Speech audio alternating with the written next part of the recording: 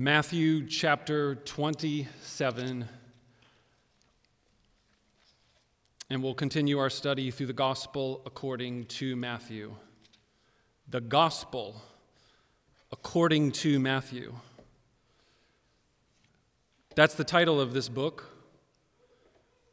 but it's an interesting title when you think about it because there's debates by Christians as to what the gospel is.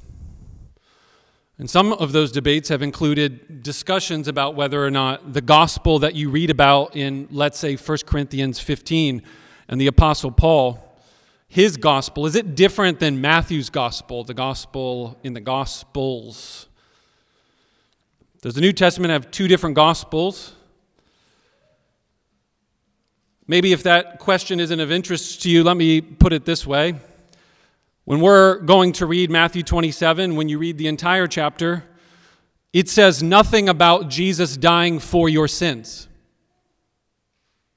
The death of Jesus, as it is recorded in what I'm about to read, and if you read the entire chapter, Matthew never says, and so Jesus died for your sins.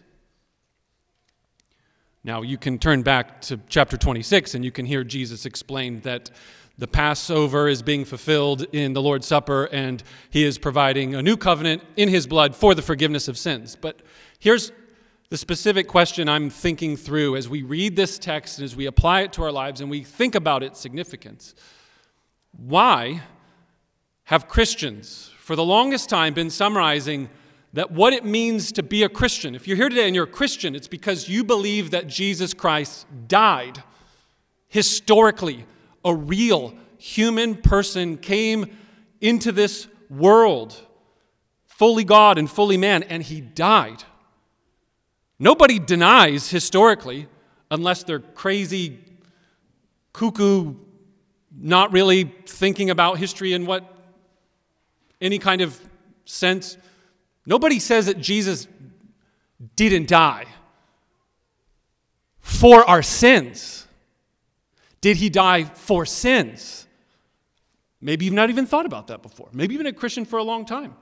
If you're here today and you're not a Christian, that is the claim that makes someone become non-Christian to Christian. It's not just accepting that Jesus died. It's that it did something. It accomplished something. He died for sins. And here's the interesting thing.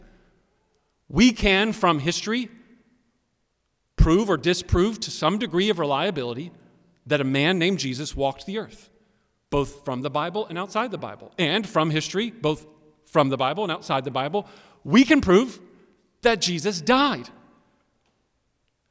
But you know what you can't prove from history? That it was for our sins. How do you prove that? I can prove that something may exist. Here's a cake. What's the cake for? Is it for your birthday or for your anniversary? Only the person that is making and baking and giving the cake can determine its purpose.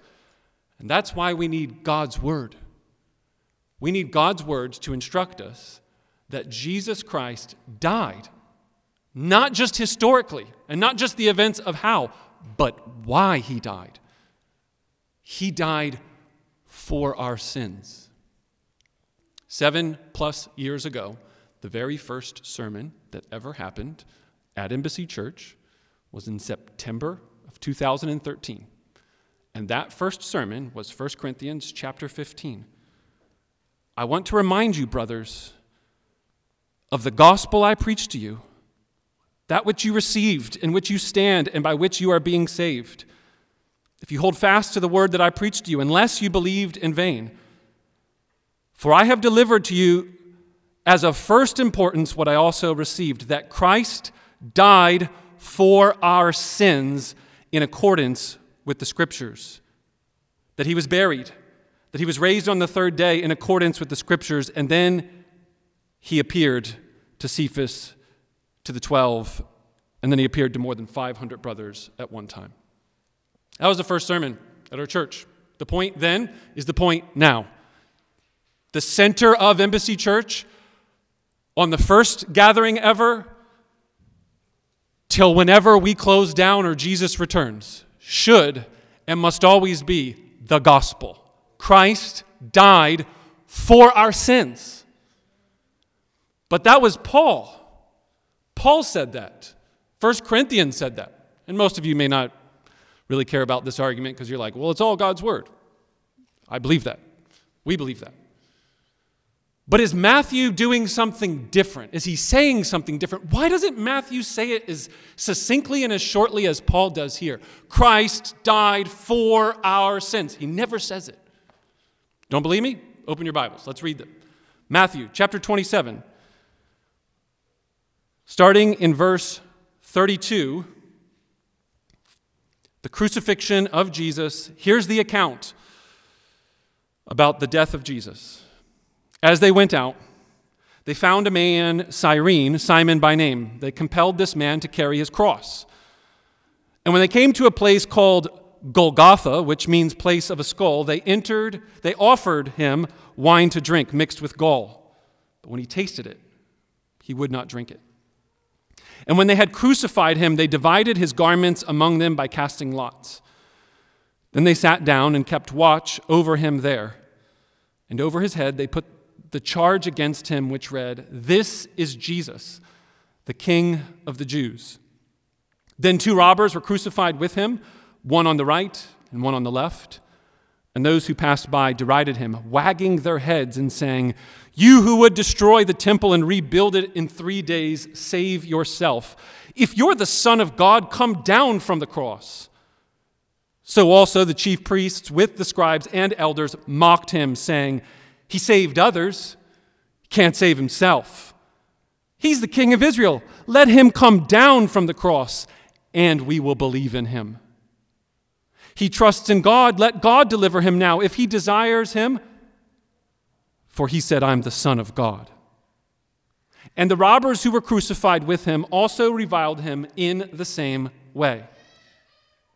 Now from the 6th hour, there was darkness over all the land until the 9th hour. And about the 9th hour, Jesus cried out with a loud voice, saying, "Eli, Eli, lema sabachthani." That is, my God, why have you forsaken me?" And some of the bystanders, hearing it, said, "This man's calling Elijah." And one of them at once ran and took a sponge, filled it with sour wine, and put it on a reed, and gave it to him to drink. But the others said, "Wait, let us see whether Elijah will come to save him." And Jesus cried out again with a loud voice and yielded up his spirit. And behold, the curtain of the temple was torn in two from top to bottom, and the earth shook, and the rocks were split. The tombs also were opened, and many bodies of the saints who had fallen asleep were raised. And coming out of the tombs after his resurrection, they went into the holy city and appeared to many.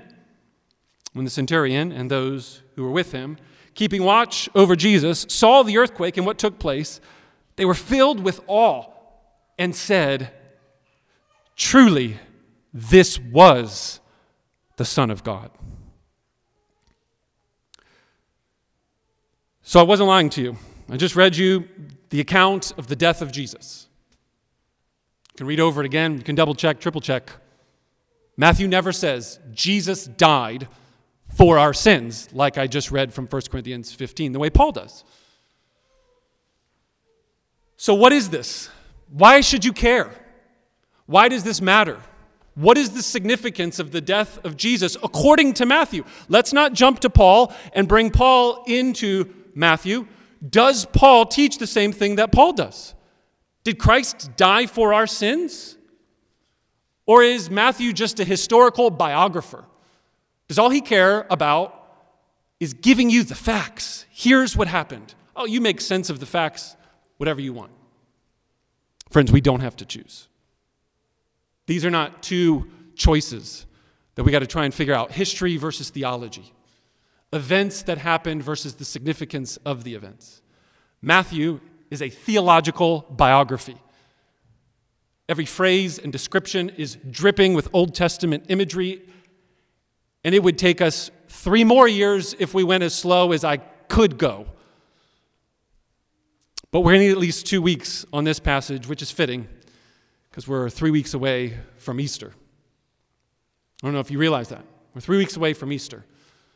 And it is in God's providence quite fitting that we have been camping out here, walking our way through Matthew 27 and the cross of Christ, leading up to Matthew 28, Easter Sunday. So let's dive into our text with this one big idea. Jesus' death in its history gives us the answer of its meaning. Or to put it another way, how Jesus died provides the answer for why Jesus died. I think I like it that way, the simplest. How Jesus died. The events, as Matthew tells them, are not just, oh, those are the events. How he tells the story tells us why Jesus died. And spoiler alert, it's nothing different from what Paul says. Christ died for our sins. So if you fall asleep, stop paying attention, get distracted, the kids take you out into the hallway, and you miss the sermon, that's the point. How Jesus died communicates why Jesus died, for our sins. So let's look at how Jesus died, starting in verse 45. Now, from the 6th hour there was darkness over all the land until the 9th hour. How did Jesus die, according to verse 45? In the darkness. How did he die? He died in the dark. 6th hour. What does that equal? What is the clock that they're working with?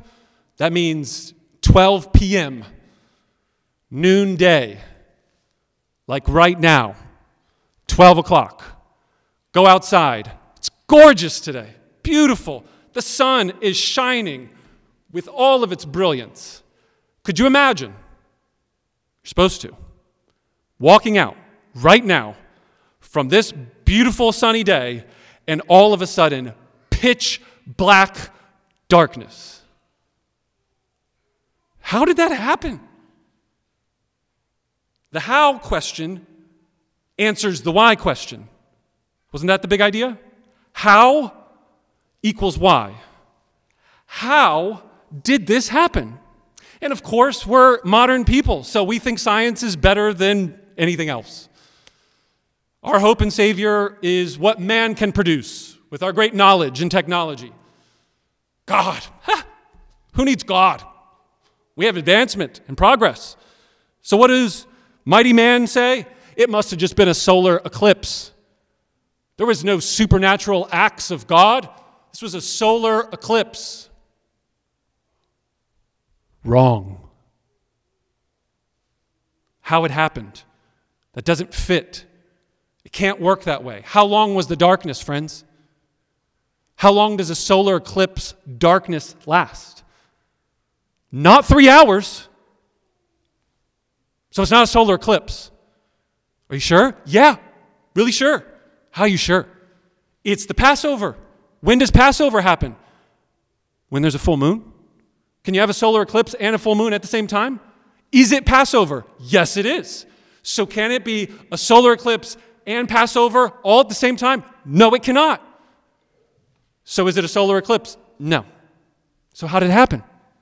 How did Jesus die? In utter, complete darkness. How? Well, maybe it was dust. They're in the Middle East.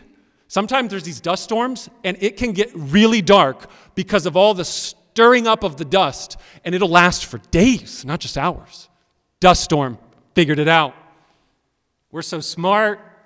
We got our science. It's not a dust storm. Why is it not a dust storm? Well, why was it not a solar eclipse? What was the answer? Passover. Why would it not be a dust storm? Answer?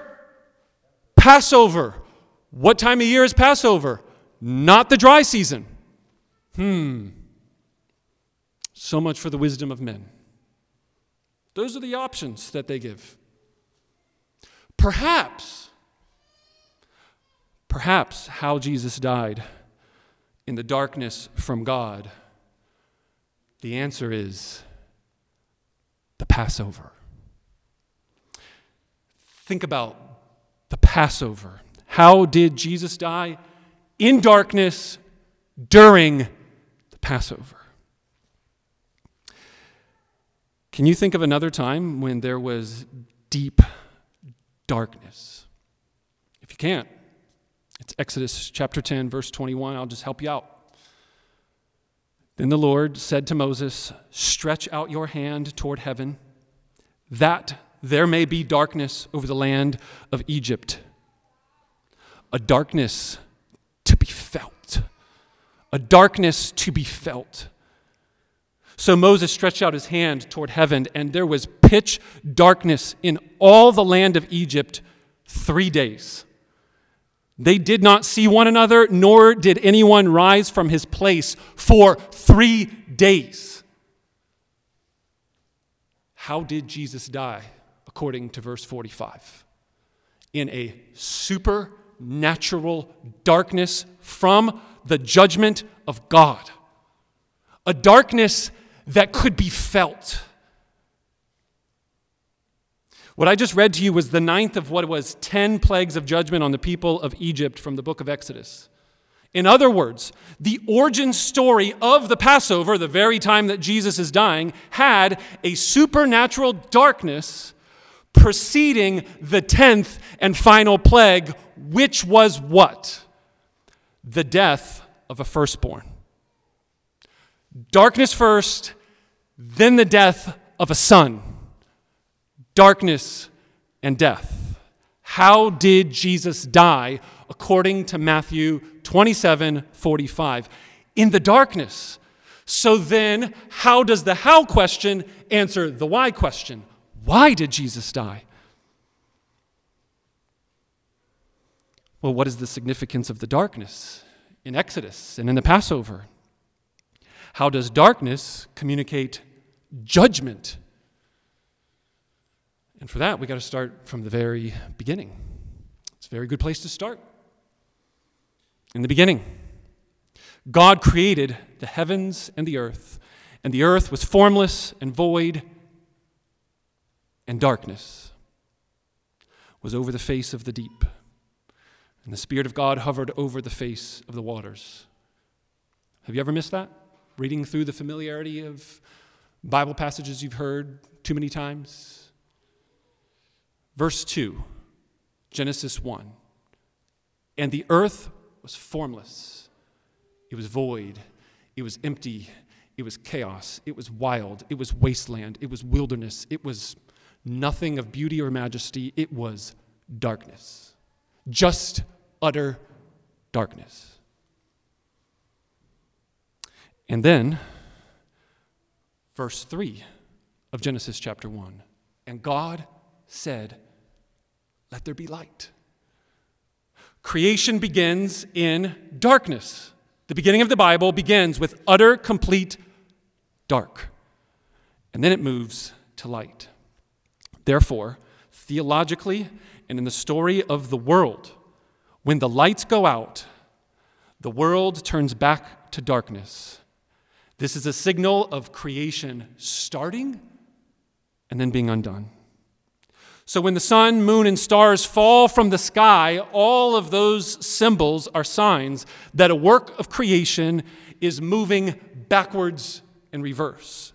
So we should not be surprised when we become acquainted with and familiar with the Old Testament prophets and the language of judgment. This is the language of judgment from the prophets. First, Isaiah 5:30. It will be darkness and distress. Even the light will be dark in the clouds. Isaiah 8:22. Distress and darkness, the gloom of anguish, and they will be driven away to the darkness. Or Zephaniah chapter 1, verse 15. It will be a day of wrath, a day of trouble and distress, a day of destruction and desolation, a day of clouds, and a day of thick darkness. And then there's Ezekiel, who's describing the coming judgment of God when he writes, And God will cover the heavens, and he will darken all of the stars, and he will cover the sun with a cloud, and the moon will not give its light. All the shining lights of the heavens will be darkened over you, and it will set darkness all over the land.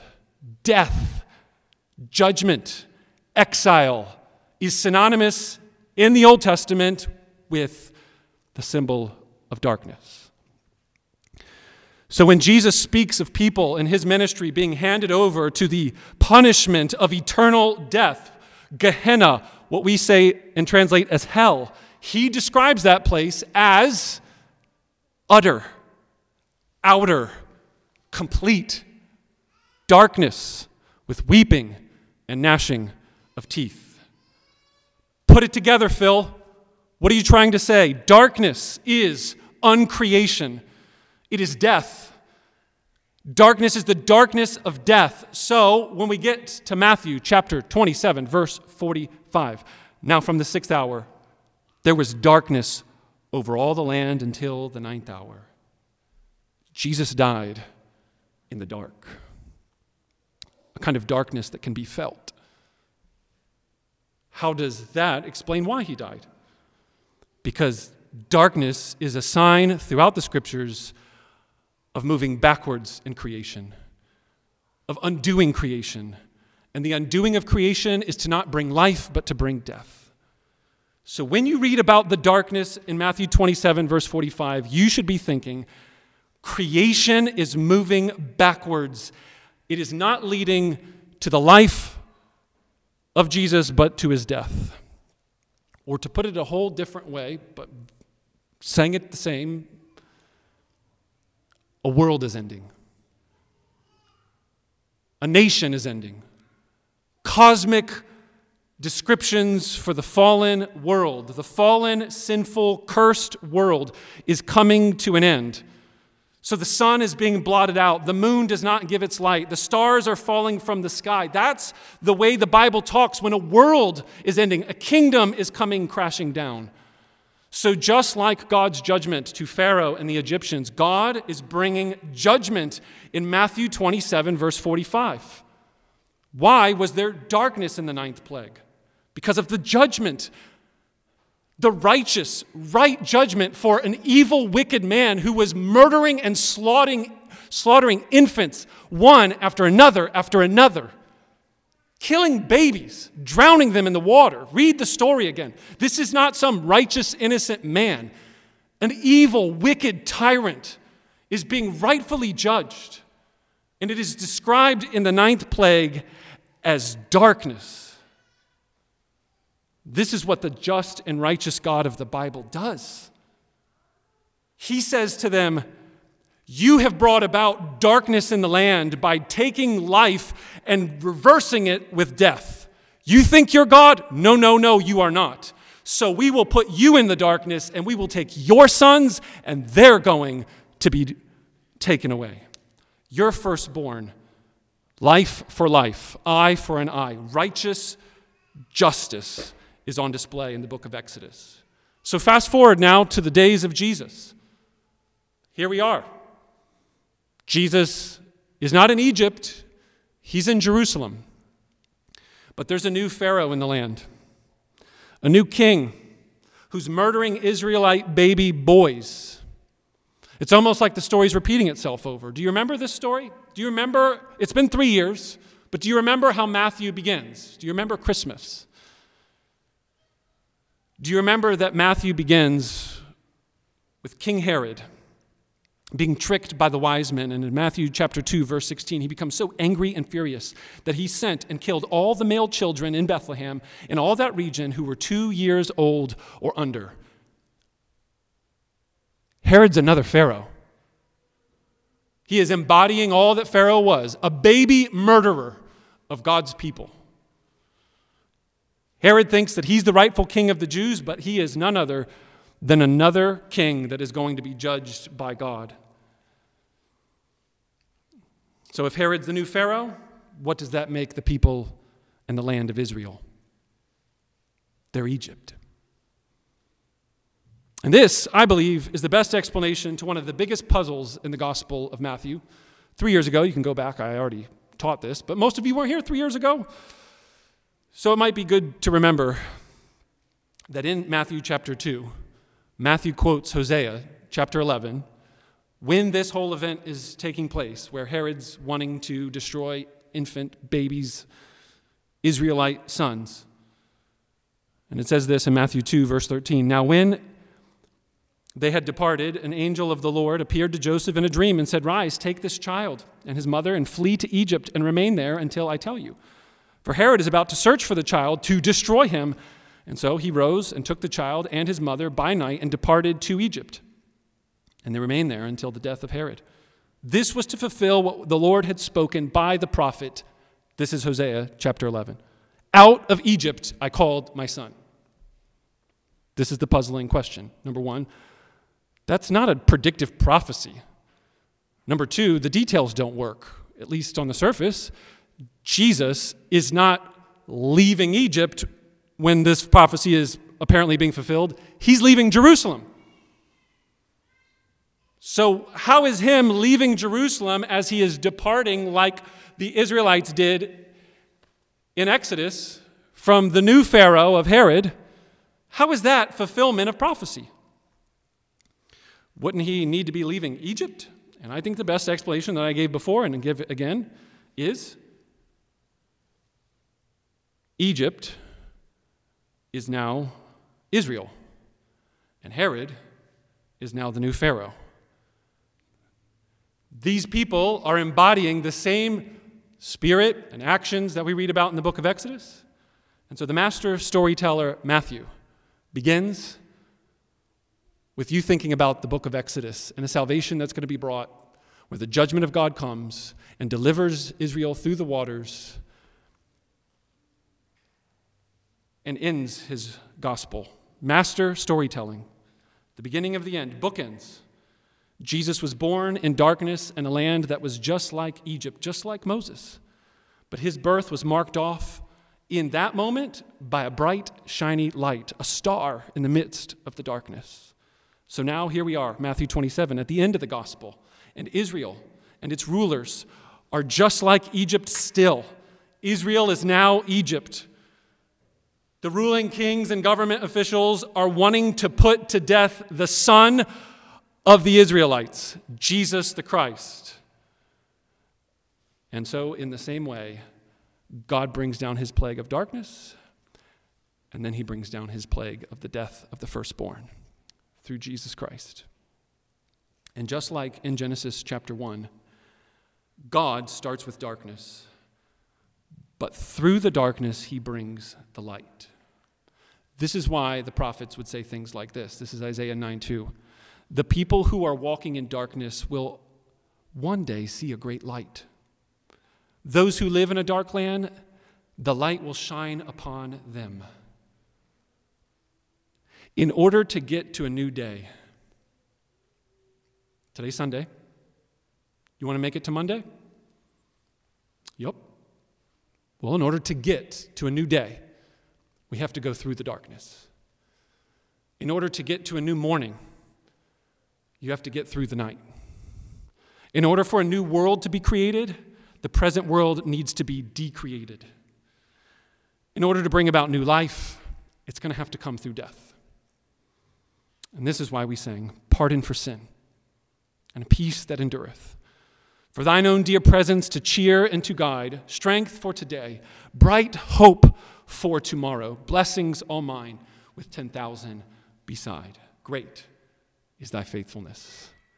Great is thy faithfulness, because morning by morning, new mercies I see. All that I have needed, thy hand hath provided. Great is thy faithfulness, Lord, unto me. So why did I say at the beginning of the service, I want you to never sing that song again? Because I want you to not wake up the same ever again. I want you, every time you wake up and you see the sun again, you know that you went through the darkness, and the new light that has bursted forth in that new day, the sun rising, is a symbol every single day that God is going to bring new creation through the darkness.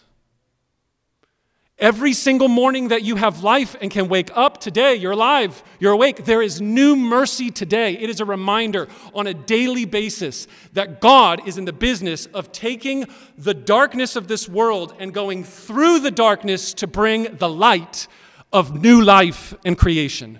This is what's happening in Matthew chapter 27, verse 45. There was darkness for 3 hours. Then there was death.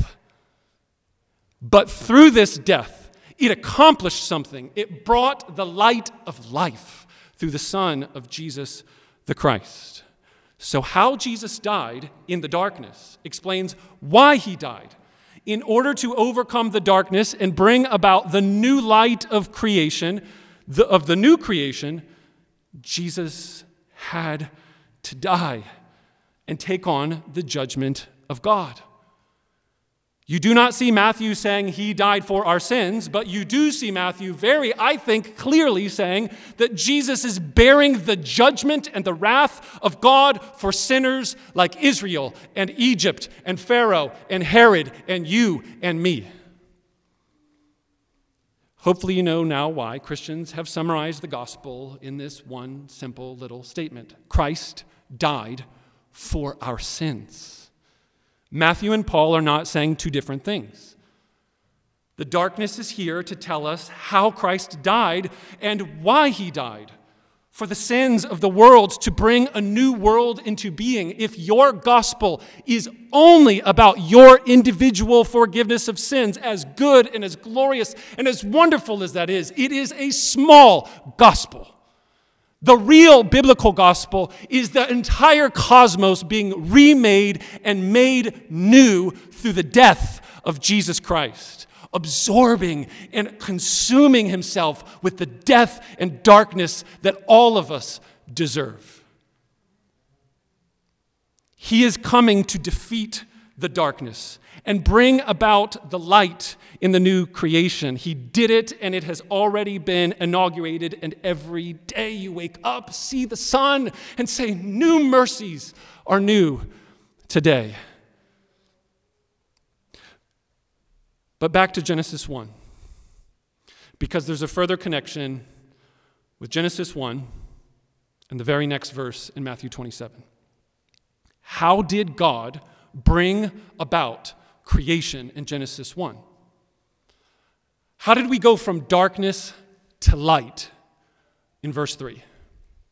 And God said, "Let there be light," and there was light.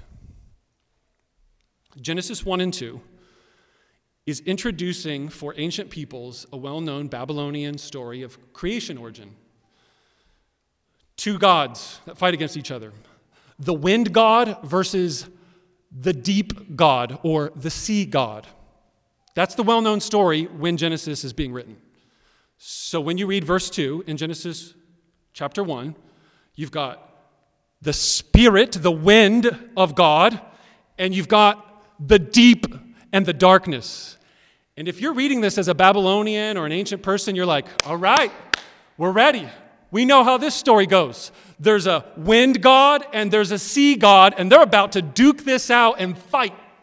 That's what's about to go down. And then you read the very next verse, verse 3, and it says, "And then Elohim said, 'Let there be light.' And there was light." And then if you're a Babylonian ancient person, you're scratching your head and you're like, wait, that's not the way the stories normally go. He just says something and it happens? Where's the fighting? Where's the war? Where's the sea god versus the wind god? This is what's going on in the book of Genesis. With calm, king-like, royal assurance of his absolute power, omnipotence, the God of the universe says, "Let there be light," and there's light. No other gods. No rivals. No wind god versus sea god. Just God speaking with his power. So then you might ask, how does then God bring about new creation? If Genesis 1 is about the start of the original creation, but that has been scarred and marred and ruined by sin and death. Well, how does he bring about new creation? Verse 46, Matthew chapter 27. And at about the 9th hour, Jesus cried out with a loud voice, saying, Eli, Eli, lema sabachthani. That is, my God, why have you forsaken me? How did Jesus die is the main question. He died in darkness. Now we see he died screaming. Screaming is the word. Not just he shouted or cried. He's screaming these words. It says in verse 46, it's now the 9th hour. And what did we see in verse 45 about the darkness lasted from the 6th hour till when? The 9th hour. So presumably, you have darkness over the course of 3 hours. Sounds similar to the Exodus story. Darkness for a period of 3 days.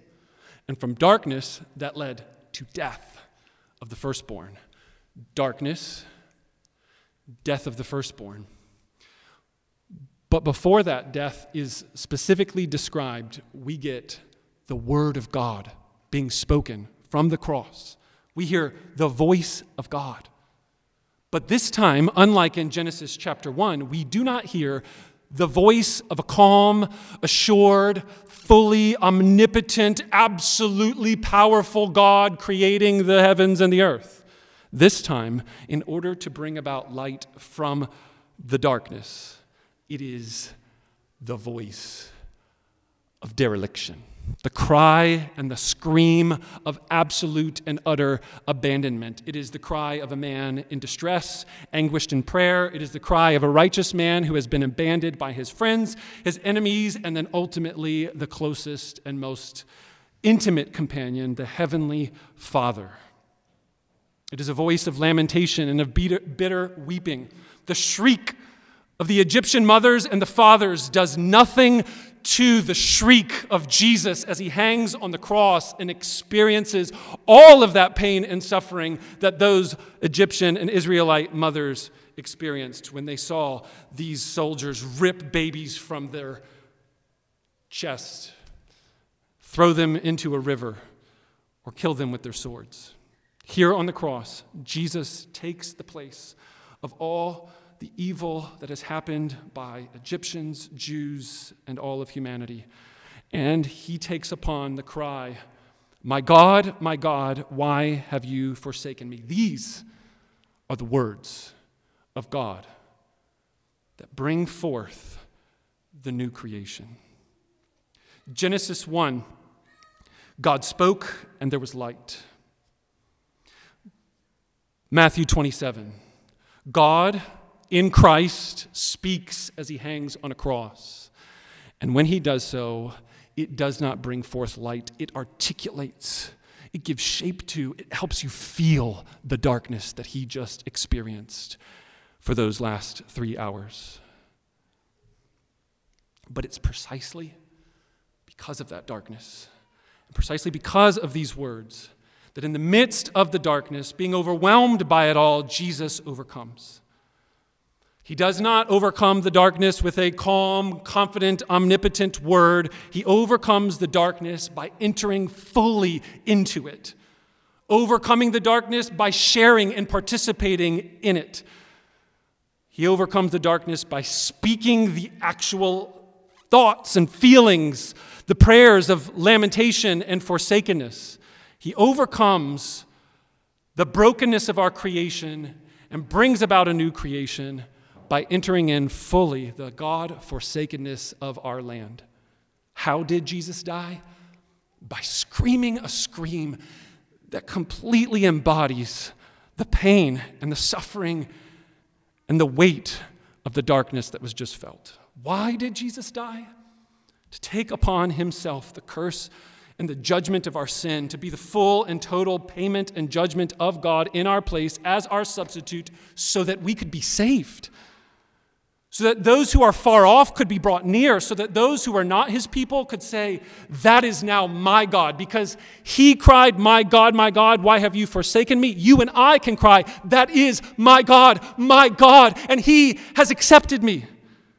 So that all of the nations of the earth, both Jews and Gentiles, would hear the cry of dereliction, see his death, and say, just like the centurion did. Look down at verse 54. What does the Jewish, non-Jewish, Gentile, Roman soldier say when he sees the death of Jesus? This is not just facts. Oh, Matthew just wants to tell you some facts about how it happened. He wants to declare to you that what the Jewish people couldn't say as they mocked him, oh, he thinks he's the Son of God. It's the non-Jewish Roman that just killed Jesus that says, this is truly the Son of God. What irony! What foolishness! So will this be you? Will you be more like the Jews who say, the Son of God? Really? That's your plan? That's how you're going to save the world? Or are you going to be like the centurion who says, this is the Son of God, truly? This is the Son of God. Will you believe it? Do you believe that this is what God is like? Or do you think God's out to get you and zap you? Or is he out to save you and rescue you? Brother, sister, friend, whoever you are today, repent of your sins, the very sins that are undoing the creation of your world, your family, your marriage, your life. Repent of those sins because those sins are undoing creation, destroying your life and the world. See them for what they truly are, deserving of the judgment and wrath of God. But know that when you see Jesus in the utter darkness, crying the cry of dereliction, he is absorbing every last bit of that judgment and wrath because he is for us, not against us. Jesus did not just die to take away the penalty of our sins. He died to take away the power and the presence of your sins in your life and in the whole world. So 1 Corinthians chapter 15 says, let me remind you, brothers and sisters, of the gospel that I preached to you. The gospel that you believed, the gospel in which you take your stand. All I've been doing today is trying to remind you of the gospel that you believed, the gospel that we take our stand, the gospel that should be the center of your life and the center of this church, the gospel that can be summed up with one simple phrase: Jesus Christ died. And that meant something. What did it mean? For our sins. Let's pray together. Father in heaven, we come now in the name of Jesus, by the merits of the cross alone. We come now as broken people with new hearts, with new creation. Many of us, Father, many of us are experiencing the darkness of this world, the darkness that's in our heart, the undoing of your creation, the darkness in our society, the darkness in the politics and the government, the darkness in our community. The darkness is feeling like it's everywhere and overwhelming. And so we need to be reminded today, Father. Would you remind us that there is a new mercy today? The sun came up. Morning by morning, new mercies we see. Morning by morning, you want to remind us that there is not just a creation, but a new creation, and that the new day has already dawned through the death, the burial, the resurrection, the ascension of Jesus Christ, and the outpouring of the Spirit of God in our hearts. God, we need your grace. We need the gospel desperately. We need it for our sins. We need it for our society. We need it for this church. And we're praying, would you pour afresh upon this church a passion for reminding each other of the gospel? Not Christianese, not just a thing we say because that's the right thing to say, but truly trying to understand, fully embracing the weight and the meaning of the darkness and how Christ has absorbed it and taking it on, and not by pushing it aside, but by going right through it. Oh God, I pray that these next couple weeks, as we get nearer and nearer to Easter, that you will do something special in our hearts and in our lives as a church community. We don't deserve it, but we're praying, we're asking. Bless us with your Spirit. In Jesus' name, amen.